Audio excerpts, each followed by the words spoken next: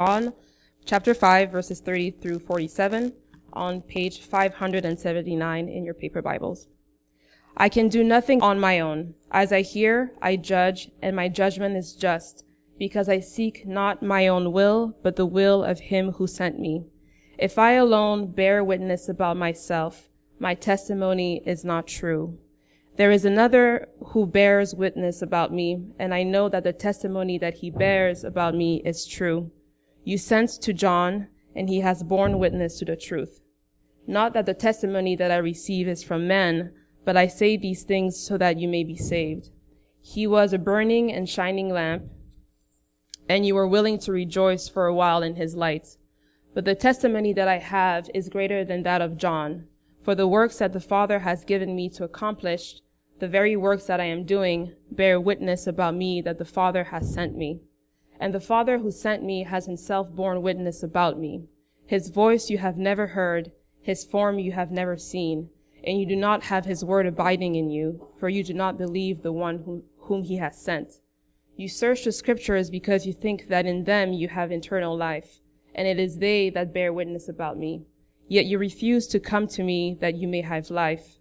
I do not receive glory from people, but I know that you do not have the love of God within you. I have come in my Father's name, and you do not receive me. If another comes in his own name, you will receive him. How can you believe when you receive glory from one another and do not seek the glory that comes from the only God?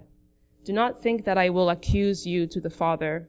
There is one who accuses you, Moses, on whom you have set your hope. For if you believed Moses, you would believe me, for he wrote of me. But if you do not believe his writings, how will you believe my words?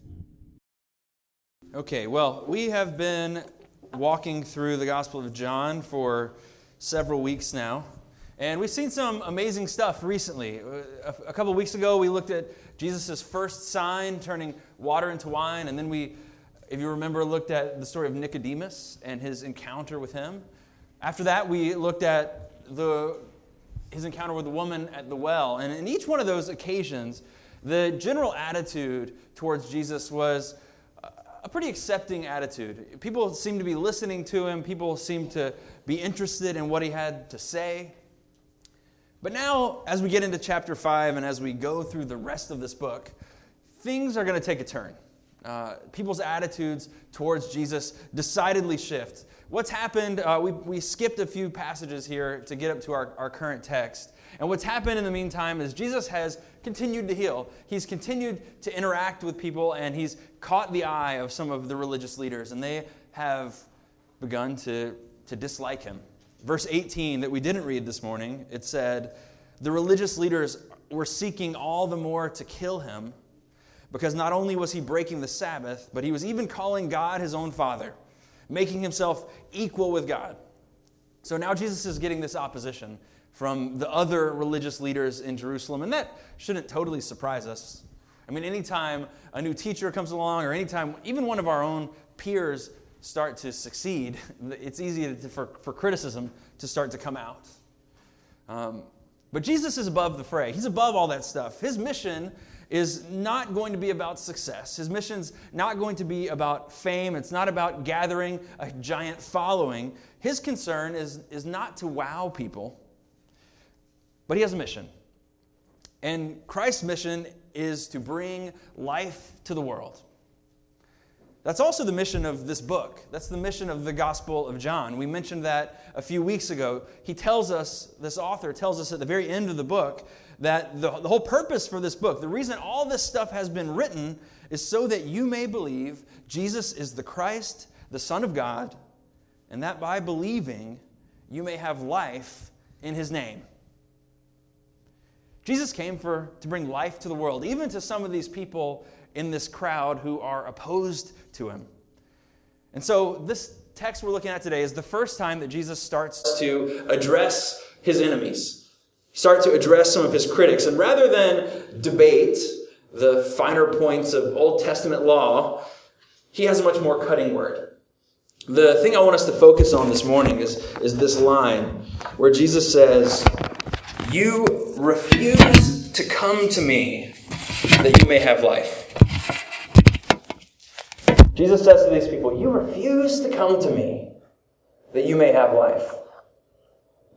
Now, we're not in the same spot as these religious leaders in ancient Israel. I doubt there's anybody in this room who thinks about Jesus and thinks of him as a rival.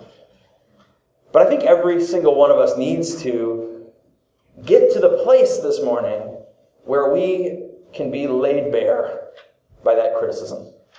Where we can hear Jesus say that and know that he really is saying that to us as well. You refuse to come to me that you may have life. But in order for us to get there, in order for us to understand that, I think we need to ask some questions of ourselves. Maybe we need to examine our own lives a little bit this morning and see what we can do to connect to this original scene. So that's what I want us to do. I want us to consider 3 questions on our own. I want us to ask, where do we go for life? Where do we go for life? And then secondly, where has that gotten us? What's the result of our decisions? Where has that gotten us? And then finally, how can we change? So where do we go for life? Where has that gotten us? And how can we change? All right, first question. Where do we go for life? It's kind of abstract. But if we're going to understand what John's trying to tell us, we need to come up with an answer. So let's start here. Verse 39. The first half of his sentence, you search the Scriptures because you think that in them you have eternal life, and it is they that bear witness about me. Yet you refuse to come to me that you may have life. Okay, so when Jesus is addressing his critics here, he's really making 2 points. And the first point, we can't address a whole lot, but I do want to briefly touch on it. The first thing that Jesus is trying to tell these leaders is that all of the Scripture, everything that they study, all of it is about him. That the point of this whole book is to testify to Jesus. And if you don't understand that, you all in this room, if we don't understand that, when we pick up this Bible, if we don't get that every story is pointing about Jesus, we're never going to make it through. We're never going to understand what we're reading. If you pick up Genesis chapter 3 and start reading through the curses that God is doling out on Adam and Eve, and you read that there's going to be a descendant from Eve that's going to bruise the head of the serpent, and you don't understand that that's talking about Jesus. If you read Genesis 12 and see him bless Abraham, and he says, I'm going to bless all of the nations through you, if you don't realize that that's talking about Jesus. If you read the sacrificial laws in Leviticus and the instructions for the high priest and how he's supposed to behave, but you don't understand, like Hebrews tells us, that Jesus is the ultimate high priest, and he's the ultimate sacrifice. He's the sacrifice once for all for the forgiveness of sins. He's the high priest who ever lives to intercede for us. If you read a psalm, like Psalm 24, who shall ascend the hill of the Lord, and who shall stand in his holy place? Only he who has clean hands and a pure heart. If you don't realize it's talking about Jesus. Or this Old Testament passage we read this morning, where it was the prophecy to David, and Nathan telling him there's going to be someone in your own line. There was going to be a king, one of your descendants, whose throne would be established forever. If you don't connect that these things are all pointing to someone else, you're not going to get it. This book, our Bible, it exists to bear witness to Jesus. That's what it's for. Jesus is critical of these people because they've been reading that word and they've missed the point. But let's be honest. That's not really our problem today. Our problem is not that we are spending our lives scouring the Old Testament and missing the point. Our problem is not that we're reading the Bible too much and reading it in the wrong way. Right? We're not doing that. We're hardly reading the Bible at all, let's be honest.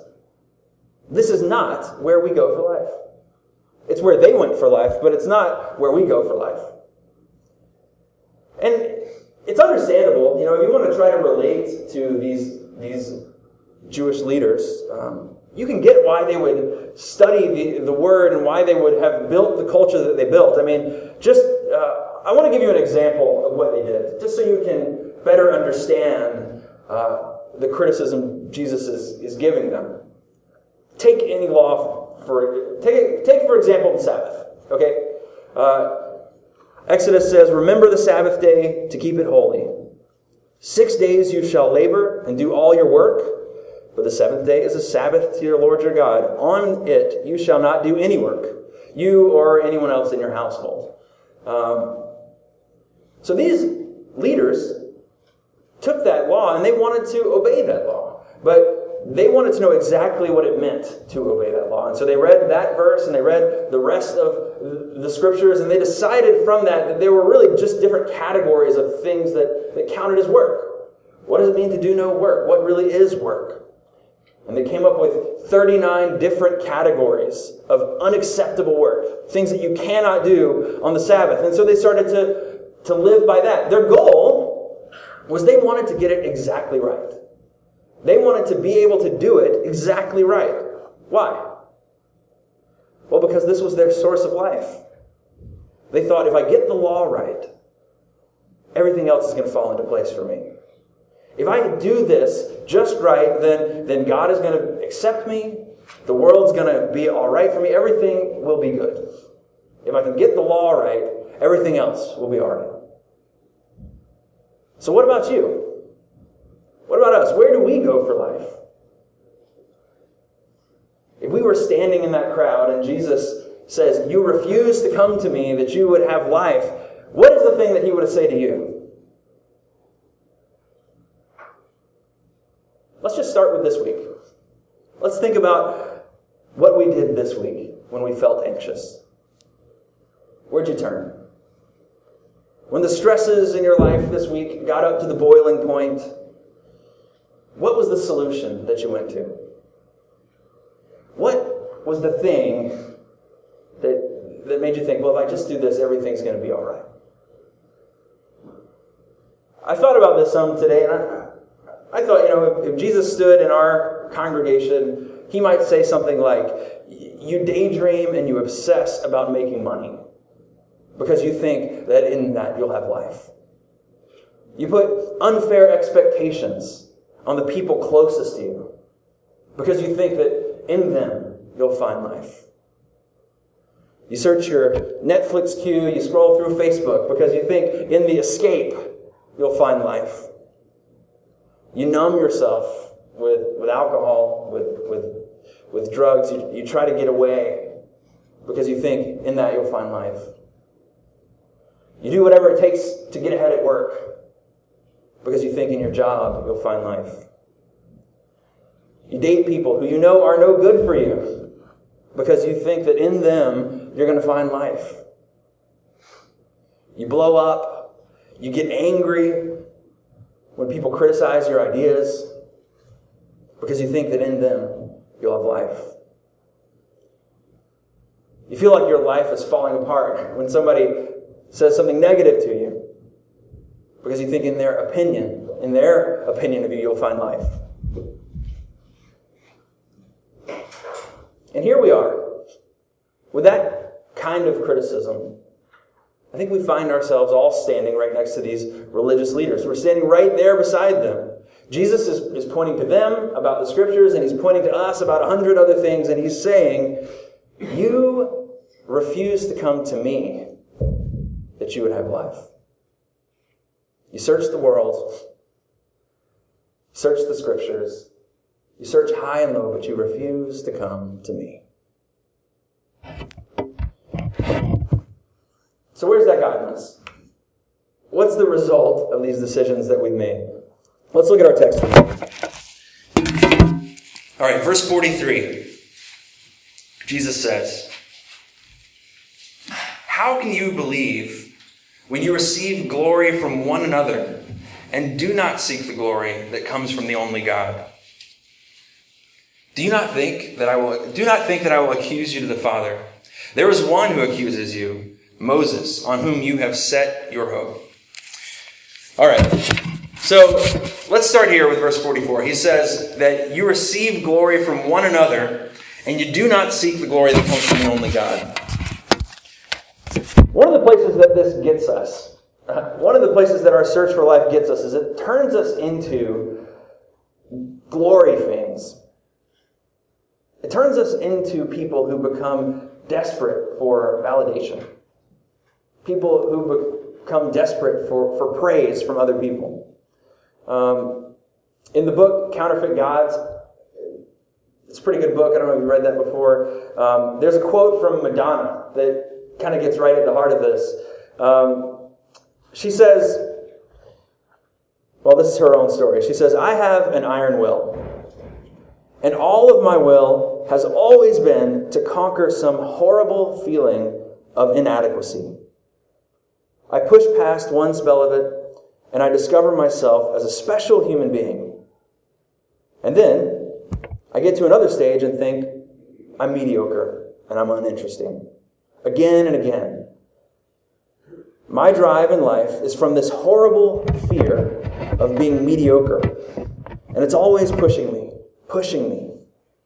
Because even though I've become somebody, I still have to prove that I'm somebody. And my struggle has never ended, and it probably never will."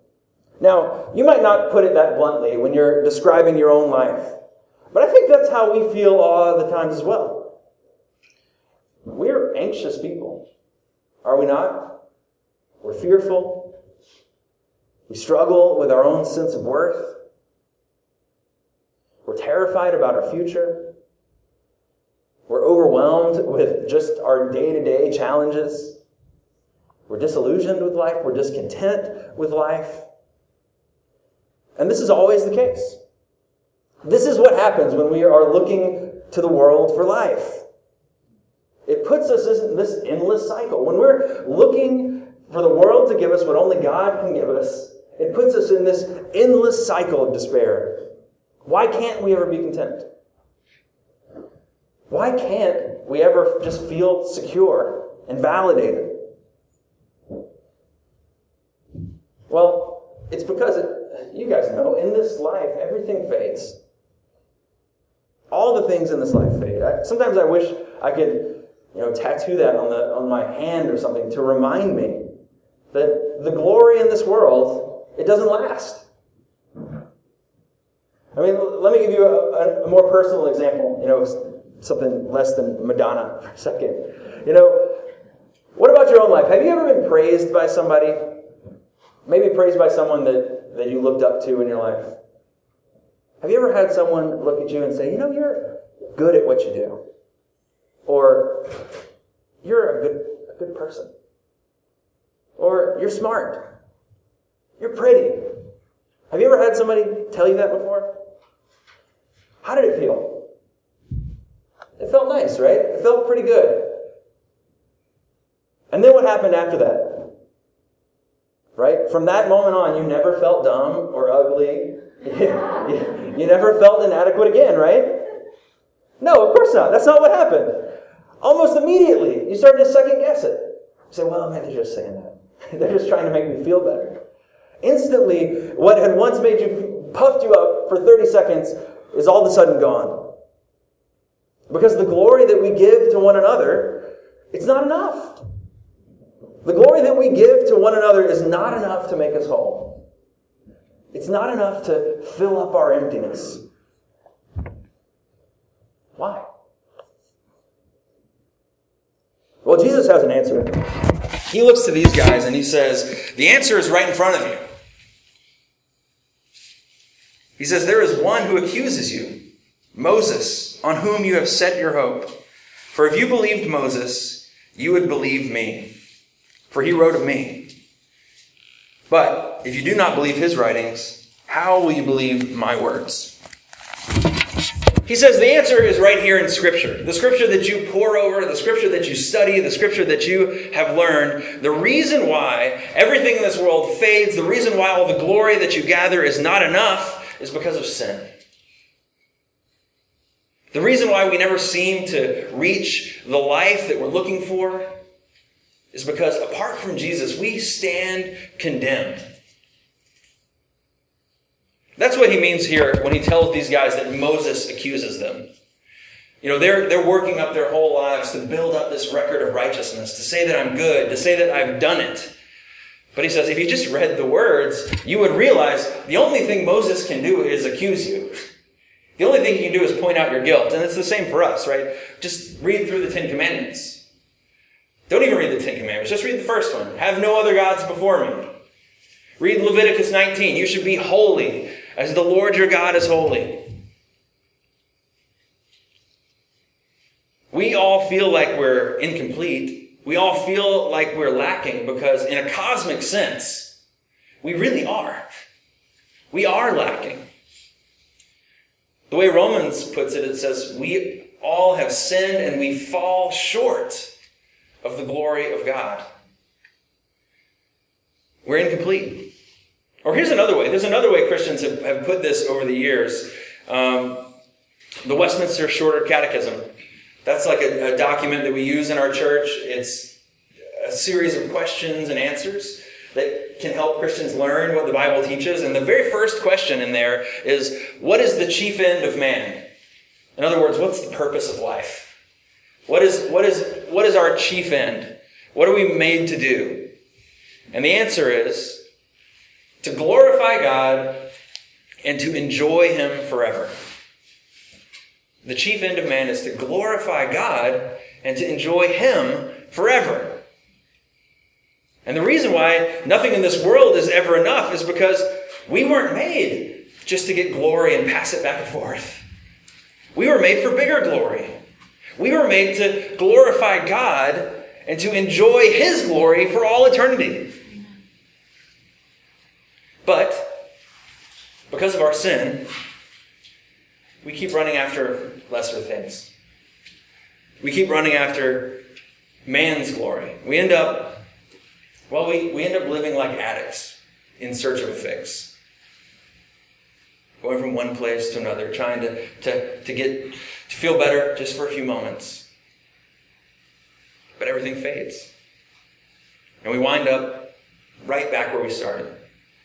Anxious, fearful, lying awake at night, confused. So what's the solution? How do we change that? This is a question that I really need to ask myself. This is something that this week, as I've studied this word, it's really hit home. What's the solution to my anxiety and my fear? What do I do? Well, what Jesus tells us here is actually back in the beginning of our passage. He says, our problem is we need to believe a better testimony. We need to believe a better testimony. Now that may seem kind of out of the blue. Like maybe we're like, what are you talking about, a testimony? And we're going to look at this more in weeks to come. But there's a theme that runs through the Gospel of John, and it's kind of a trial theme.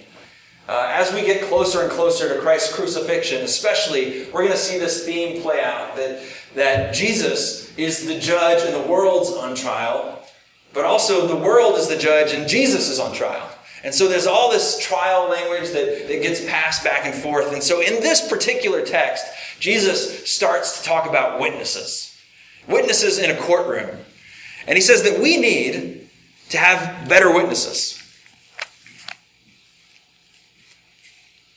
To put this into context, to go back into our situation in this story, as he's talking to these leaders, as he's talking to these religious leaders, these Pharisees, the message he wants to tell them is, you're believing the wrong witnesses. You're believing anything and everything this world has to tell you. You're believing all the lies. You're like, late night infomercial watchers. You hear the claims and you just buy into everything, right? Your house is full of ShamWows and Ginsu knives. Your house is full of Flobies and Snuggies and all those kind of things because whatever people sell you, you buy it. You try to get glory from one another, but it never works. You try to find it in all these other things, but it's always not been enough. But Jesus says there's a better testimony. There's one that you should believe.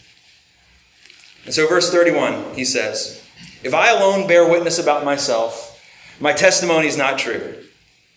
Again, courtroom language. He's saying, you got to have somebody else be a witness. He says, don't just take my word for it. I'm not just one more salesperson. Don't just believe what I'm trying to sell you. There's other people who testify about me. And then he points out these three. Verse 32, he says, you sent John, and he's borne witness to the truth. So he's talking about John the Baptist. And a few weeks ago, we studied John the Baptist. Do you remember the word that John the Baptist had to say about Jesus? Remember what his testimony was? He said, this is the Lamb of God. Behold the Lamb of God who comes to take away the sins of the world. He says, Jesus says, don't believe my word. Take John the Baptist's word for it. The Lamb of God who comes to take away the sins of the world.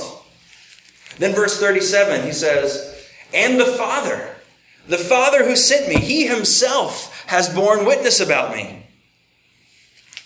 God. Do you remember the story of Christ's baptism? Do you remember what happened in that moment? It says the heavens opened and a voice proclaimed, this is my beloved Son, with whom I'm well pleased. And then Jesus says, not only those two witnesses, but the testimony I have is even greater than that. For the works that the Father has given me to accomplish, the very works that I'm doing bear witness about me, that the Father has sent me. He says, John the Baptist will tell you about me. God himself will tell you about me. But just look at the works that I'm doing. Look at these signs that I'm doing. We've talked about this already, maybe. But John, when Jesus does miracles, he doesn't call them miracles. They are certainly miracles, but he always calls them signs. And that's a really healthy way for us to think about them. A pastor that I listen to a lot describes it like this. You know, when Jesus does miracles, they always serve a purpose. They're always serving the purpose of showing what he came to do on a grand scale. Right? You never see a story where Jesus calls people over to him and he's like, hey guys, want to see something cool? You know, look at that mountain over there. Boom! You know, he never turns people into rabbits. You know, he doesn't do random stuff to impress people. His miracles are signs. And what kind of signs are there? Well, he's bringing sight to the blind, right? He's cleansing people who are sick. He's restoring life to the dead. The works, the signs that Jesus brought were pointing to his purpose. The Father has sent him to make the world whole, to restore things back to the way that they were meant to be. And the ultimate work that testifies to Christ and his worth was his work on the cross. Right? In that moment, Christ bore the sins of the world. He bore your sin. And he died for you. And so to us, now, a few thousand years removed from this text, he says, don't just take my word for it. Look at the testimony. Look at the testimony of my works. I would add, look at the testimony of the church. What he's done to redeem and restore people's lives. He says, believe a better testimony. Stop believing what the world has to tell you and believe what Christ has to say. But the gospel invitation is bigger than that even. It's not just that our solution is to believe more, but it's also to receive a better testimony. It's not just to believe more, but it's actually to receive this. 2 Corinthians 5:21 is a verse that I throw out probably every other week. It says that God made him who had no sin to become sin for us, so that we could become the righteousness of God. And the reason why I always bring that verse up is because it tells us a very core and essential truth of the gospel. The gospel is not just one more path to follow. It's not just one more philosophy to learn and believe. But it's actually the power of God. What that verse means is it means that Jesus doesn't just tell us how to find life. He doesn't just tell us the things that we're supposed to do, but he actually gives us life. Right? He makes us into the righteousness of God. By taking our sin on the cross, he makes us righteous people. He doesn't just tell you that you're beautiful. but he makes you beautiful. He doesn't just say that you can become righteous, but he makes you righteous. He doesn't just say you don't need to worry. You don't need to be anxious. You don't need to have any fears. But he conquers sin and death and gives you eternal life so you don't have to. So I think that's what we need to ask ourselves this morning. Where are you going for life right now? And how's that working out? I want to invite you this morning to turn away from those things, those false sources of life. I want to invite you to lay down everything that fades and confess your need of him today. Jesus says, believe a better word about me this morning and receive a better word. He says, stop searching. Stop refusing to come to me for life and just come. Come to me. Come in repentance. Come in faith. As he says in Matthew, come to me, all you who labor and are heavy laden, and I will give you rest. Take my yoke upon you and learn from me, for I am gentle and lowly in heart, and you will find rest for your souls. You'll find the glory that you seek. You'll find the life that you're looking for. Let's pray. Lord Jesus, as you tell these people who stand far from you, just how misguided they are in searching the scriptures for life. I feel my own conviction because I know there's so many places I've gone to find life other than you. Lord, I want to pray for the people here in this room. I know that we all share this same weakness, that we are slow to believe and slow to receive your gospel. But I pray, Father, that we would hear declared over us as we come to this table, what you tell us in Romans, that there is therefore now no condemnation for those who are in Christ Jesus. Lord, that you have promised us your eternal life and your inheritance, and we will have it. And so I pray, God, that we could come to this table and that we could lay our burdens down and we could receive the gift of your grace. And Lord, I pray also for anybody here this morning who may not know you. Lord, I pray that you would call them for the first time to do this. Lord, that you would open their eyes to see the things that they're living for that can't bring life, and that you would give them life in your Son. We pray. Amen.